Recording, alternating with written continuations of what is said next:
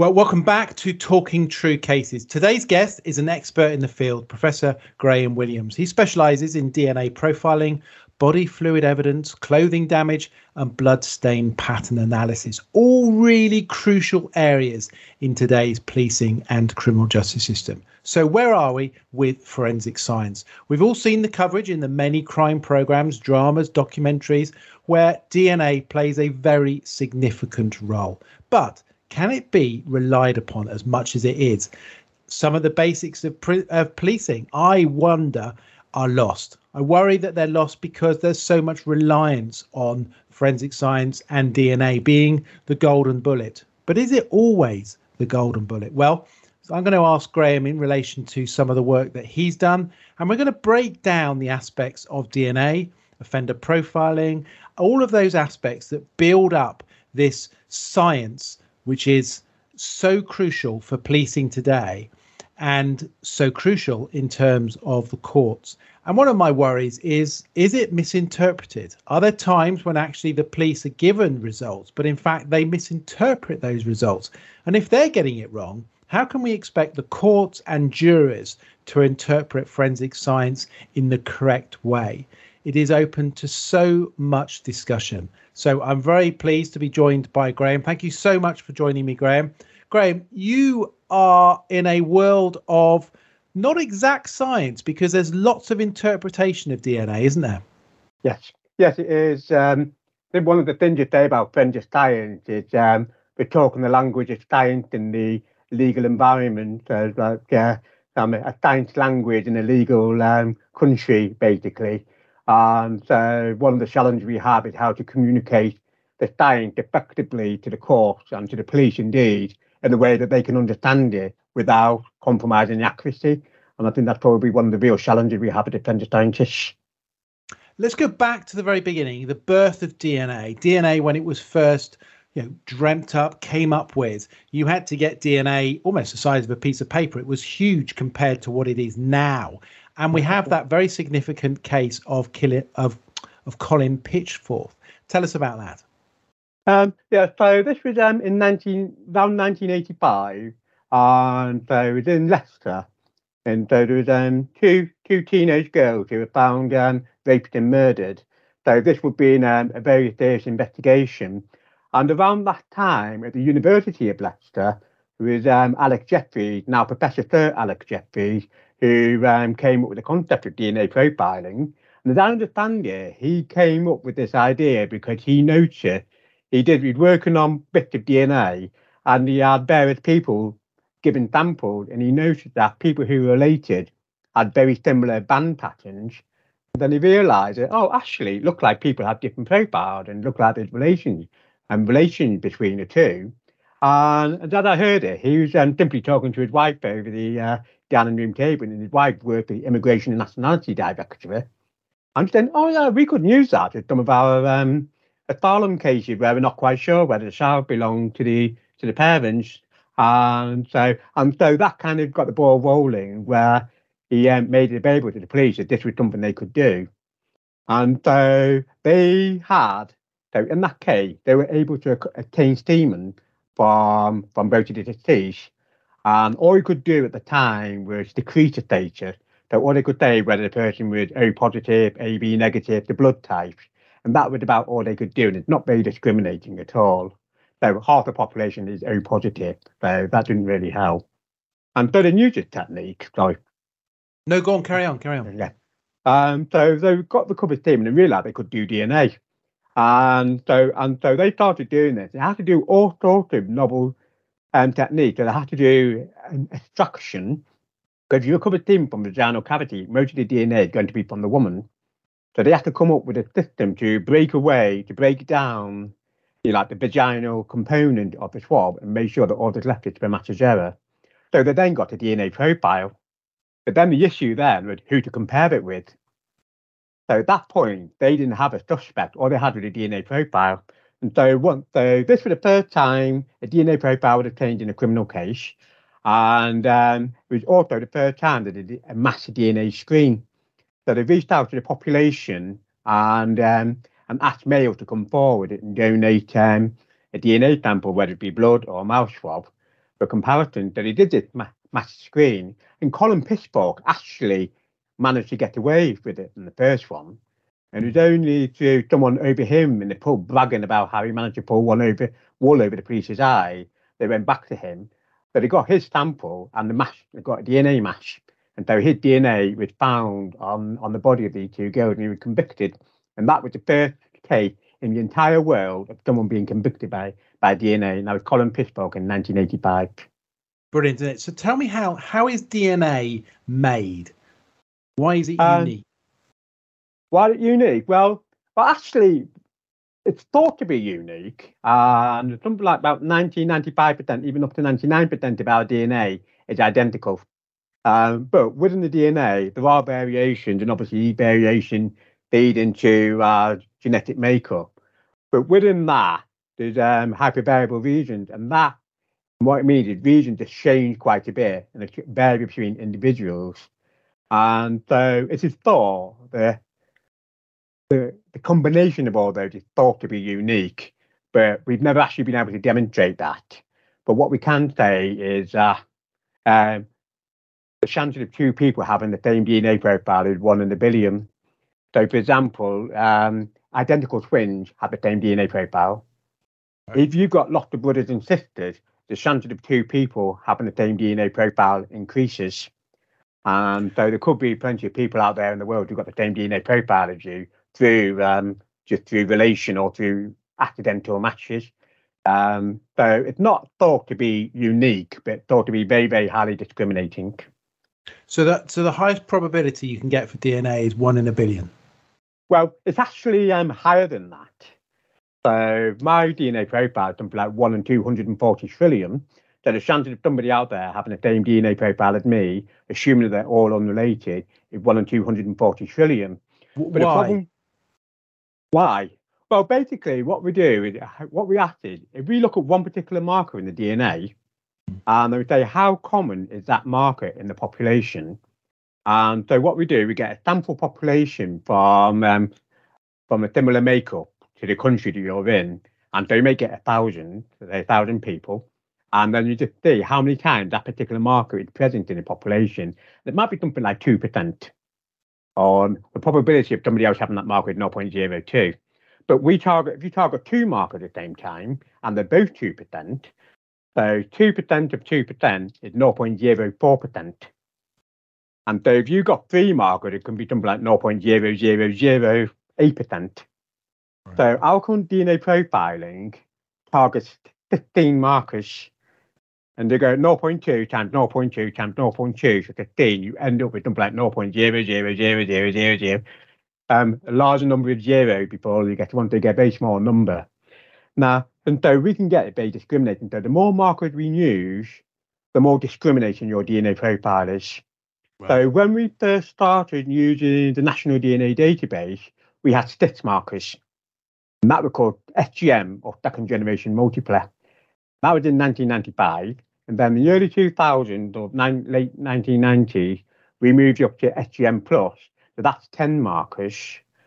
And then in 2014 in the UK, we moved up to something called the European Standard Set. And that's 15 markers plus a theft indicator.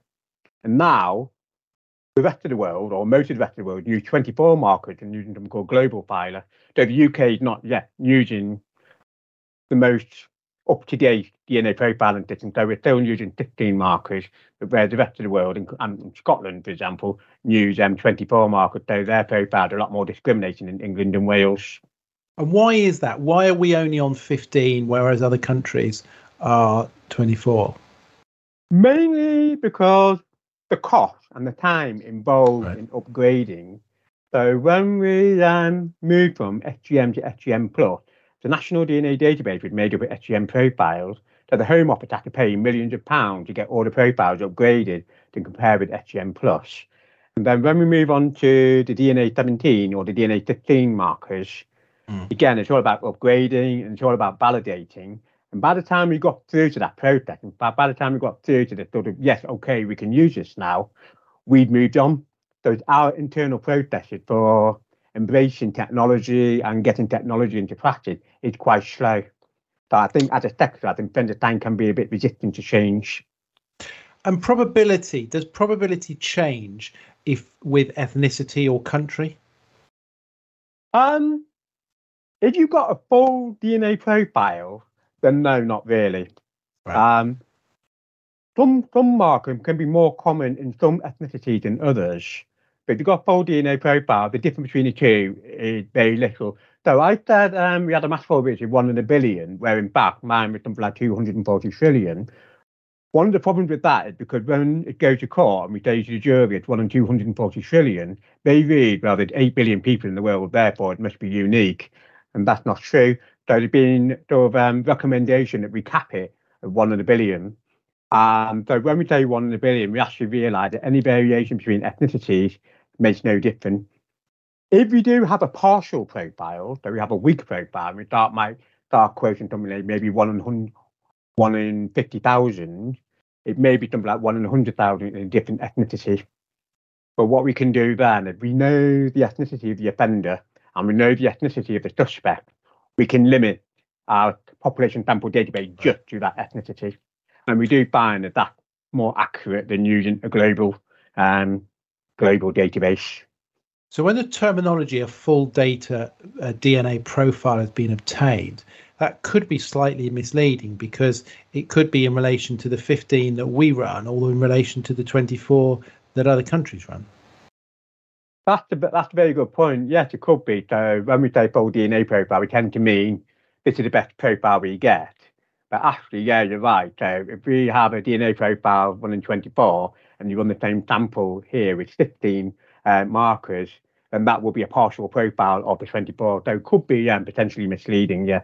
But I can't see how that would have an impact in a court, really, because I think a partial profile is still evidential standard.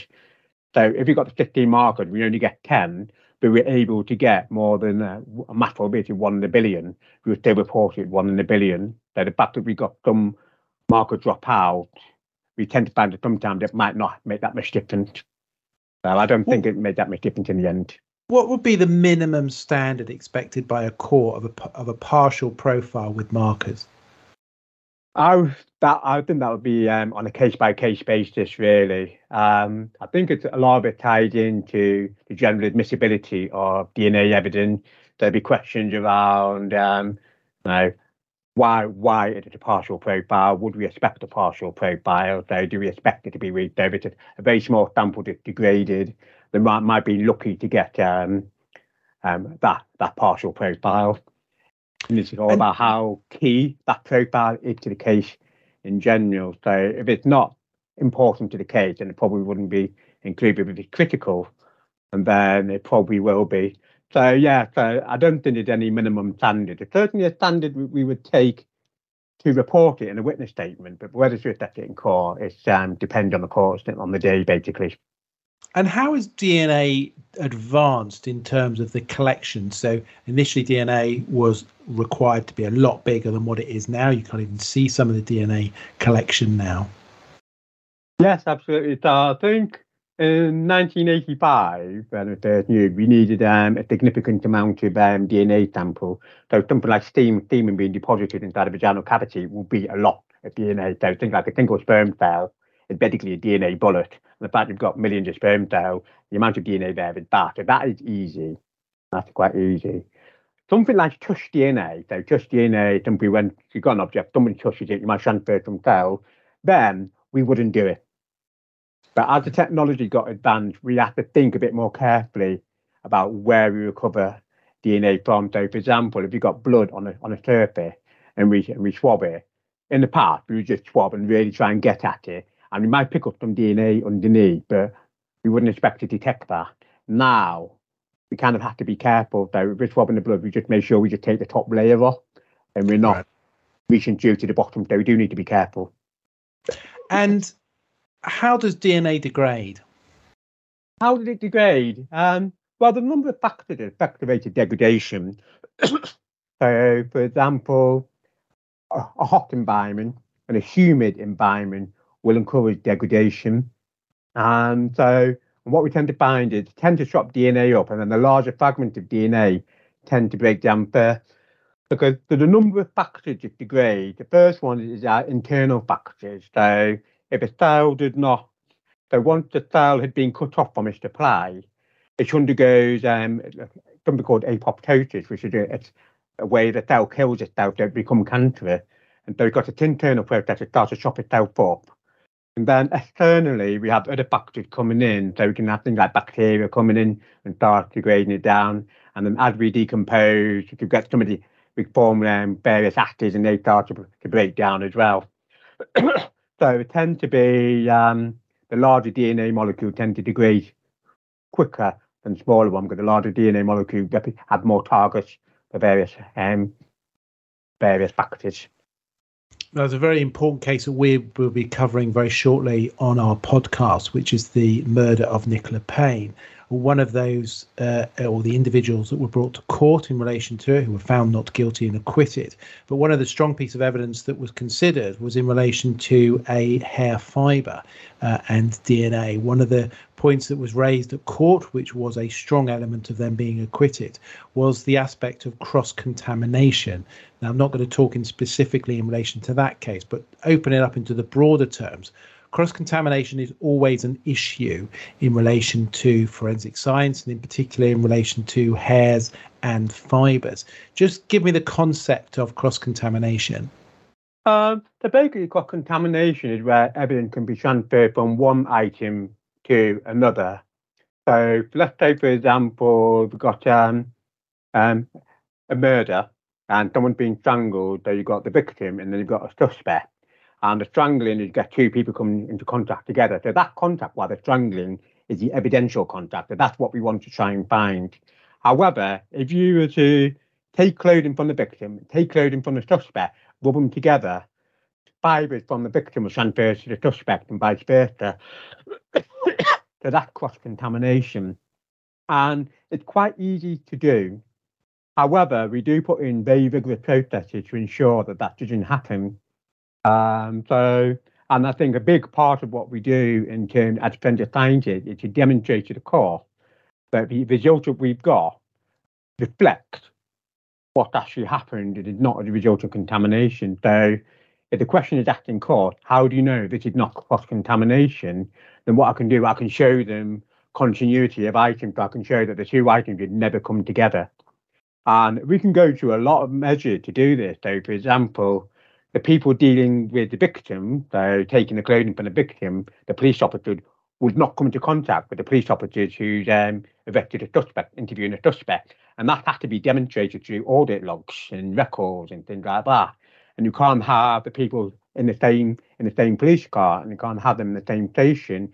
And then when we get to the lab, we've got to show that the items are being examined in different laboratories by different people, different times and different days. And we've got to show that possibility of cross-contamination could not happen.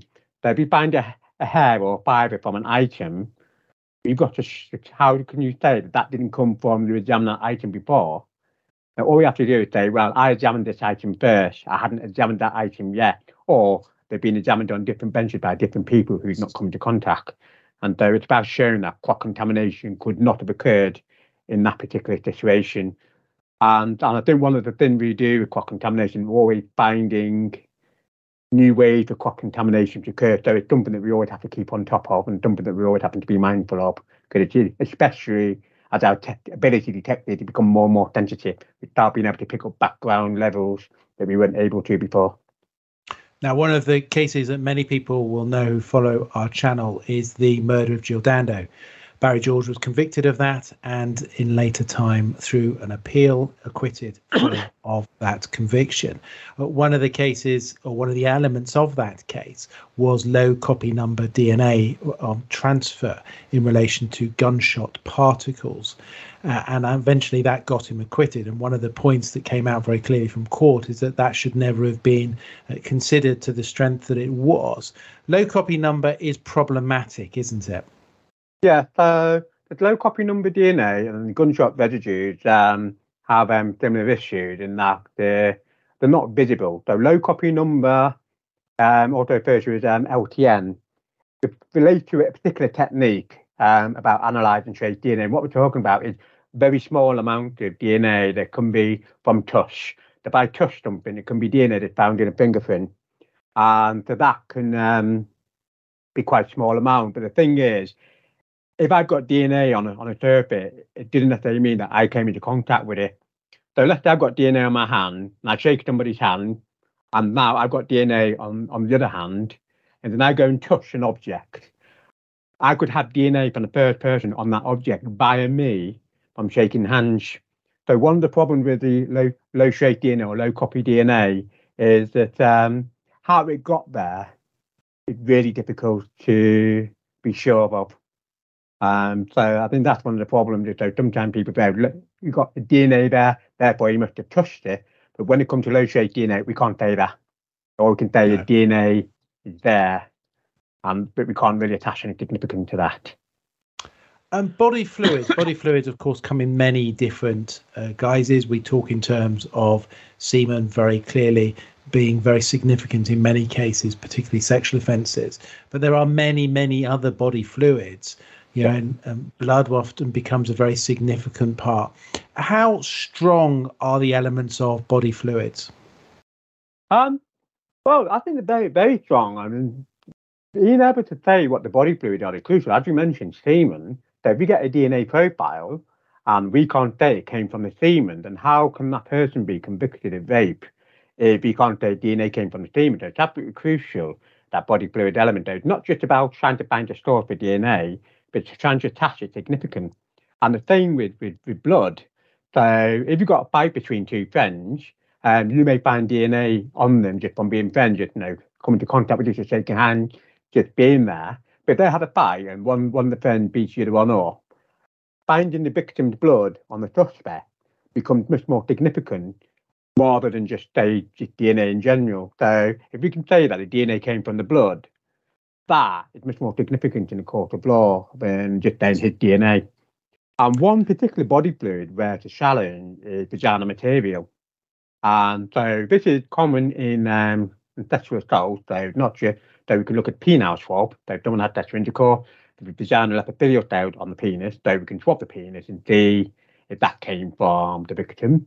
Can be on, if someone's wearing a condom, you can swab the outside of the condom to see the epithelial cells from the victim as well as semen inside the condom.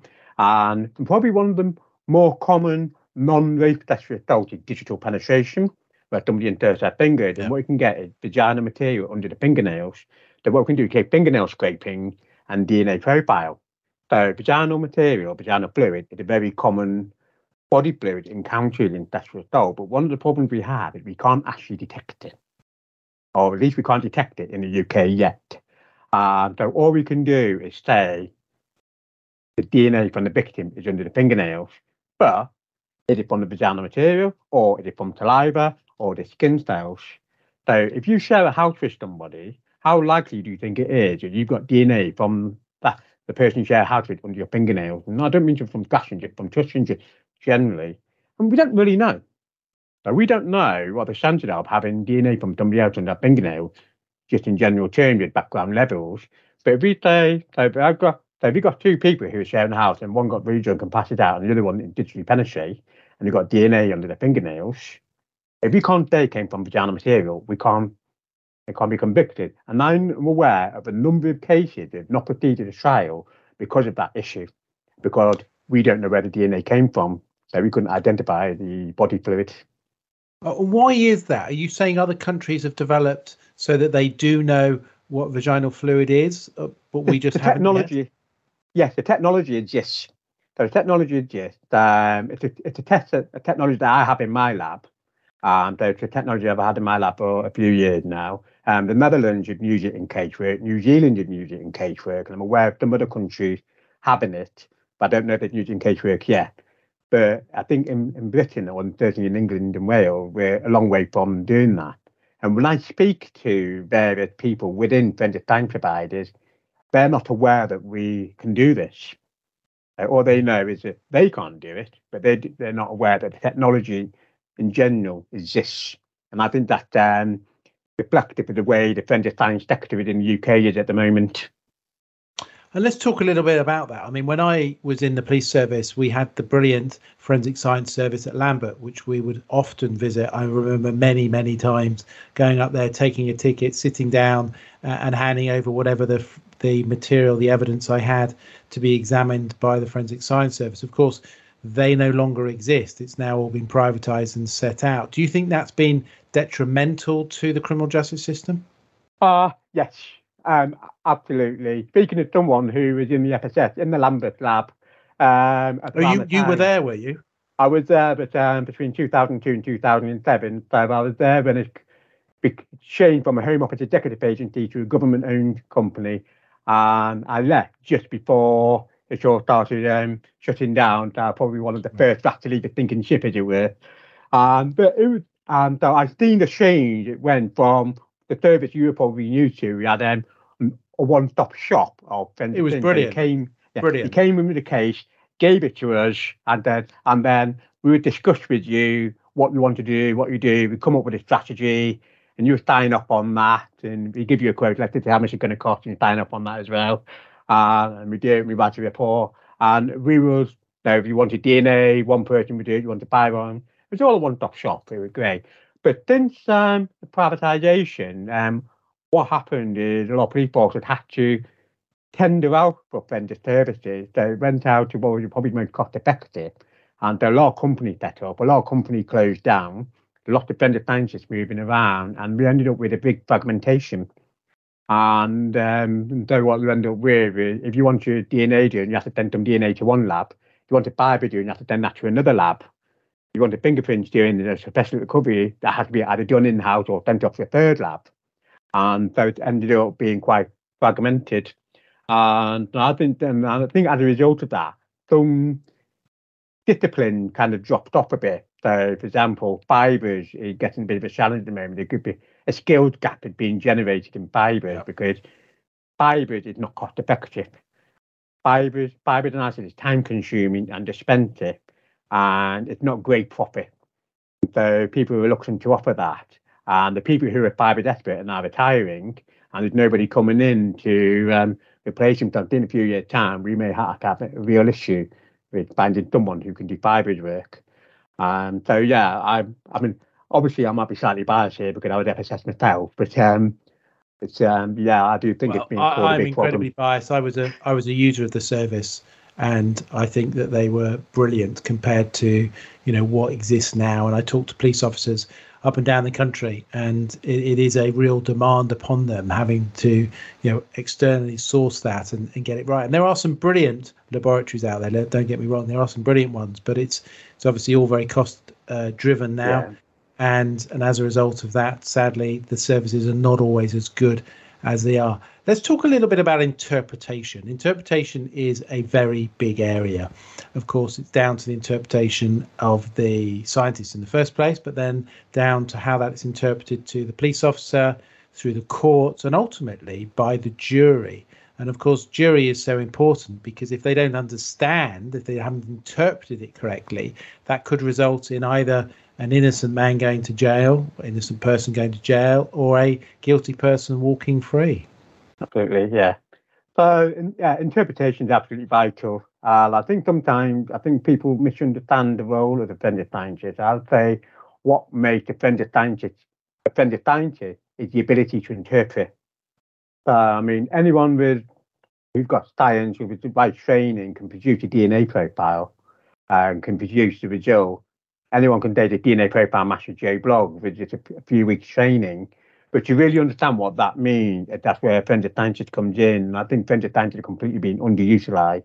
They've got all these incredibly highly trained offender scientists just not being used effectively by the police and by the courts. And part of that are cost-cutting exercises, part of that misunderstanding roles. And so, but broadly, what it is, yes, you have a DNA profile matching that Joe Bloggs. Does that mean he did it? No, it doesn't. But what it means is this. So if I find semen from say Joe Bloggs on the high vaginal swab from a rape victim, does that mean that Joe Bloggs raped her? And on basic interpretation, well, yes. And they're actually no. So who is Joe Bloggs, the victim? But if he's her husband, then that means nothing. If he's someone who they had a one night stand with 1 week ago, would you still expect to find your semen still there? And you just might just about. And but also, it didn't mean rape, because what makes rape is the lack of consent. So all we can say is that he'd had sexual intercourse with her. So it didn't make it rape. So it's just Yeah. the stages from the DNA profile you have to work up to the offence. They record it a hierarchy of propositions. And what tends to happen is sometimes you jump from the result to guilty or not guilty, and that's with a number of steps along the way. And so the police can be guilty of this, but I think that might be a little bit unfair on the police, because, as you say in the past, we need to be the one-stop shop for things forensics, but now the police are having to do some of this interpretation themselves, and in all due respect, they don't have the training, they don't have the 10 years of doing cases like this that we do. And then, as you say, when it goes to court, it's probably not presented in the way that we would.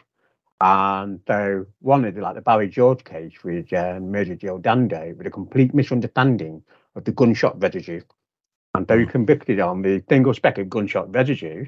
Said, oh, that's really significant. He got gunshot residue in his pocket, therefore he must have fired a gun. And that gun must have been the one that shot Jill Dando. But what you've got to ask yourself then is, what's the background level of gunshot residue? So would there be any gunshot residue on you? Would there be any on me? You've got to ask the question is, have we ever fired a gun? Legitimately or illegitimately? I'm not going to ask any questions on that. But even if you haven't fired a gun, had the person you sat next to on the bus fired a gun? Yeah. And so if they have and you're sat next to them, you're both going to have gunshot residue on you, even though you've never come anywhere near a gun in your life. Now, as I understand it, Barry George was a member of the Territorial Army, and I think he got kicked out by the time then, but he had a Territorial Army jacket on. So I would expect there to be gunshot residue. So the single speck of gunshot residue in his pocket meant nothing at all. And that's what interpretation is. So I think it was just a complete lack of interpretation in that particular case. Yeah, and Barry's position, we've done a lot of work on it, but Barry's position was on that morning, he says that police officers with firearms turned up to search his address or to secure the address and search it, which would be a normal thing to do, given the fact that they were going after a suspect who is alleged to have shot and murdered somebody. Why wouldn't firearms officers turn up to secure the scene and arrest him prior to the search taking place? So I think he has a very valid point there, and certainly gunshot residue transfer is a very realistic possibility there. The Metropolitan Police deny that firearms officers turned up at the scene, but I think the evidence is pretty strong to suggest that they probably did. Moving on to bloodstain pattern analysis. Now, this is really crucial. We did an investigation in relation to a young lady who went to jail for murder, and blood pattern analysis was a very strong part of Mindy Sangira's case. That she says that there wasn't enough blood pattern there to form the opinion that she committed the murder. It is not an exact science, blood pattern analysis, but there are some strong elements to it, aren't there? Yeah, so bloodstain pattern analysis, or BPA, is basically looking at the pattern to form an opinion on the actions that created patterns. So blood behaves in a very predictable way. There are some variation, but largely you get recognizable patterns. So if you get blood on the surface and you hit it, it creates an impact pattern, which is very distinguishable. But yes, it can be quite subjective. So sometimes it's about recognizing patterns and seeing patterns, and that can be a bit quite subjective. It's like you see patterns in the clouds. Same thing. We look at the bloodstain pattern, you might see it's a handprint, but it's not. It's just the way the clothes is folded, and things like that. But there are some very, very strong elements to BPA, and probably the most crucial bit is the ability to differentiate airborne blood, so that is blood that's been projected to the air and landed on the surface, and contact blood, so in other words, blood as a result of direct contact. And so I know of a case where someone was convicted based on a single speck of blood of about a 1 millimeter in diameter landed on the jeans. And that was because for it to be round, it had to travel through the air. And for it to travel through the air, that person must have been there when blood was traveling through the air. Now, the person in question said he was nowhere near the scene and did not know the person in question. He categorically denied everything.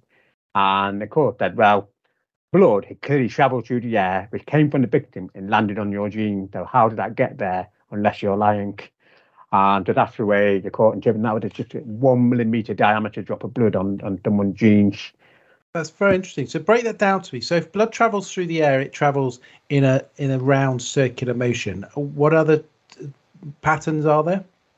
Well, if blood travels through the air and it lands on the surface, if it's dropping straight down and lands at 90 degrees to the surface, it's perfectly round. But if it drops at an angle, so hitting like that, it tends to elongate. So the length is longer than the width, and so get elongate. And at certain angles, you start getting wave cast off. And so you get like a little drop at the bottom, so you get like almost like an exclamation mark. And you only get those if the blood is travelled through the air. So if you see something like a blood drop or even an angled blood drop with wave cast off, it has to have gone through the air. You cannot get that from contact. And so quite essentially you get a very uniform, neat shape. Right. You can get that so contact blood is like probably we've all seen, ends up being smudged. Yeah, smudged, smeared and so on. And interestingly, people do think that the airborne blood is more significant, and it can be, but it's actually the contact blood is more significant, because the contact blood means the two people must have come into contact with each other for that to happen. Whereas airborne blood, there's someone being beaten up in front of me and I'm not anywhere near it, I can get airborne blood on me. But if I'm doing the beating up, I'll get airborne and I will get contact. So in that case, the airborne blood didn't mean anything, but the contact stain put me in direct contact with the victim, and that did not put me in a good light in terms of the police. Now, you've written a very fascinating paper which is called Science That Could Revolutionise Time Measurements in Forensic Investigations. One of the elements that I've picked out, which is the wound analysis, so wound age. Just talk that through to me. Yes, absolutely. So the time aspect of the investigation is probably one of the next big challenges in forensic science. So we can say who there, and we can say how it got there to a certain extent. But one of the questions is when. There's always the most common question. So I send a witness statement off to a police officer and saying, we found DNA match in Joe, blah, blah, blah, blah. And they come back and, oh, that's really good, but can you say when? Because I said, no, I can't. Now the question got asked a lot. So the time aspect is something I want to look at. And so one of the things that we can do is what different time aspects are there, one of which is wound age. And the story I like to use for this example is Murder on the Orient Express. Now, I apologise for any of those who haven't seen it, but it's ended up with basically 12 suspects, and it turned out that all 12 stabbed him. And so the which of the stabbings killed that person. So wound age analysis is about saying which of the wound came first. Are the wound pre-mortem, peri-mortem, or post-mortem? And if you've got multiple wounds, can we sequence the wounds in the order they were inflicted? And one of the things how to do this, what we're going to do is sample the edge of the wounds and look at the healing process.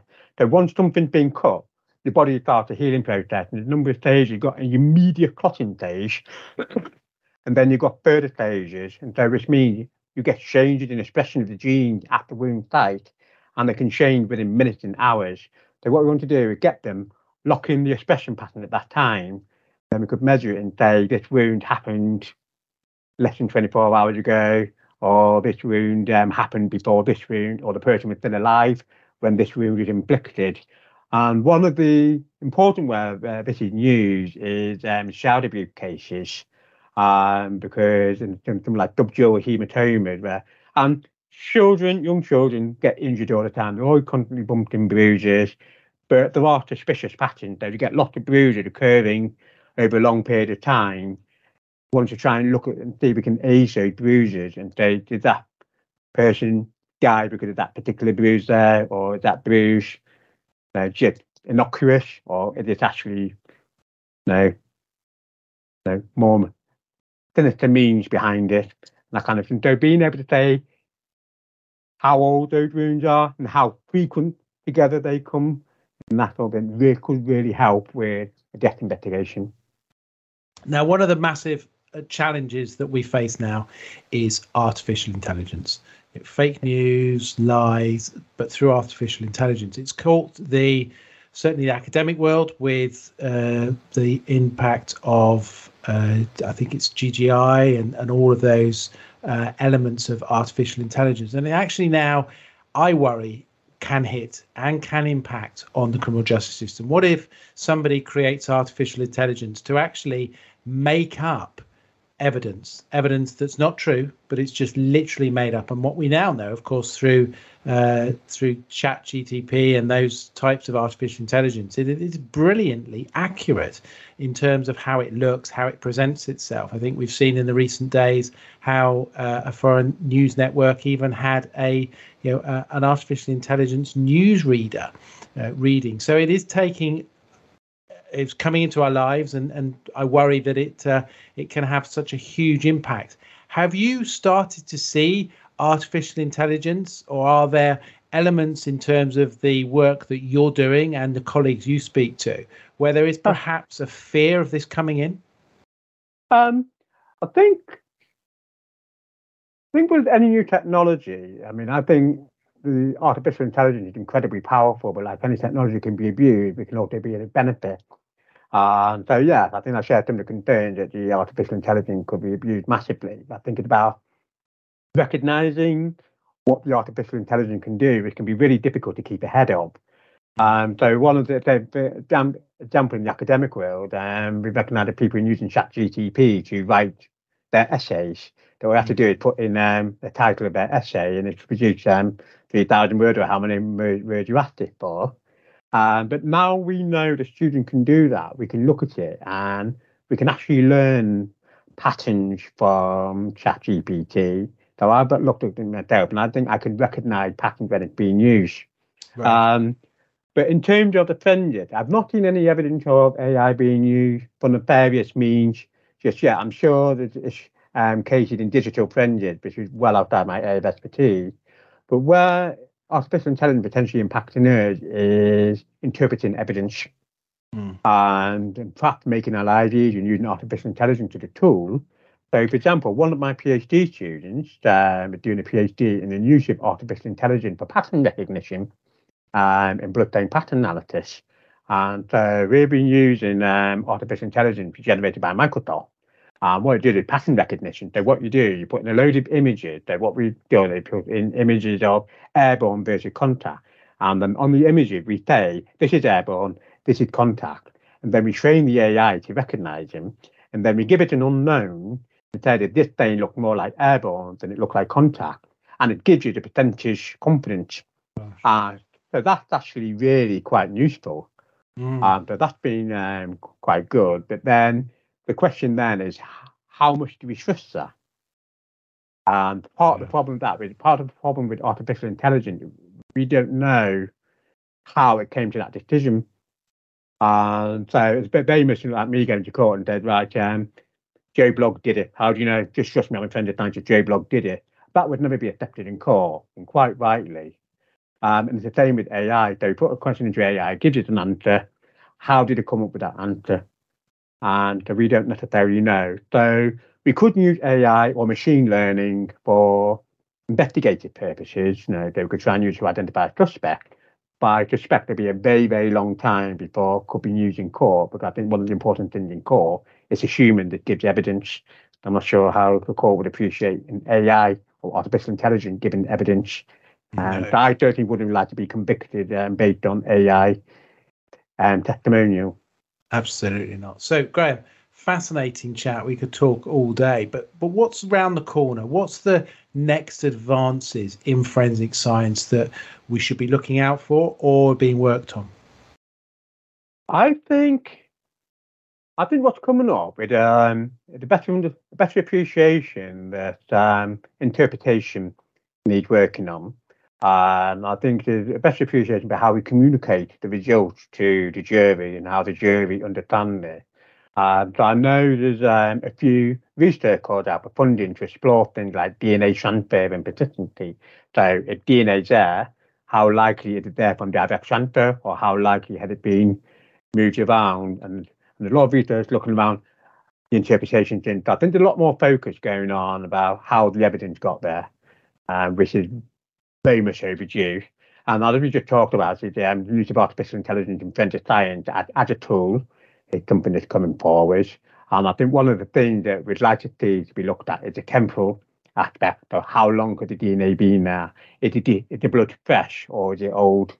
How long had that body been there for? And I think they're quite crucial questions that have yet to be answered. And Graham, at your university, are you seeing an increase in popularity in relation to the courses that you're running as a result of the genre now that populates both social media platforms and the normal terrestrial TV? I'd probably say it's quite stable. I mean, we tend to get quite healthy student numbers. I think we get plenty of students across the sector. I think we get a healthy population that's actually quite stable, not in particular decline or particular increase in student interest. But yeah, there's always been a steady, healthy interest there. I think certainly the social media and all the TSI programs have certainly helped keep the interest up. And do you watch crime programs on TV? No. I don't watch programs that are forensic science orientated because normally after about 10 minutes I'm just very brick through the screen. I do like to watch crime programs. I do like a nice serial killer documentary, and I do like police procedural, the whole 24 hours in police custody and things like that. But yeah, I do. My wife did actually had to put a hand on my leg and say, it's only a TV program, Graham, calm down. You get very involved and procedurally wise. Yes. Yeah, oh, we wouldn't do it like that. Oh, no, that's just wrong. Oh, can't believe they do it like that. Who's the technical advisor on this program? That kind of stuff. Brilliant. Well, listen, it's fantastic talking to you. You do a sterling job. You look after yourselves. This podcast will go out, and I'm sure that there'll be people who are very fascinated in this area. And we need people like you. We need people who continue to take up the baton and move forward. And I very much hope that your worry around fibre experts, it doesn't come to fruition. I fear that you are probably absolutely right that it will do, but we need to spend as much time as possible making sure that we support those forensic sciences that are crucial to the criminal justice system. I think we have to always remember that the criminal justice system is multi-layered, and it isn't just forensic science that enables individuals to be caught and to be prosecuted. It is a very, very useful tool, but what we mustn't forget is how crucial it is for police officers to do the basics, to do the feet on the ground, those elements which enable them to collect that evidence, supported by the fantastic tools that are brought to them by the forensic scientists out there who are doing an amazing job in safeguarding you and I every day. So thank you very much, Graham. Look after yourself and take care. Thank you. You too. Okay, then. Bye now. Take care. Thank you. So that was another version of True Cases. A fascinating insight. I always find that talking to individuals, experts like Graham, that they bring so much to the party. They are so passionate about the work that they do. They're so careful in terms of making sure that their results are interpreted correctly, and rightfully so, because what they say may end up putting someone in jail.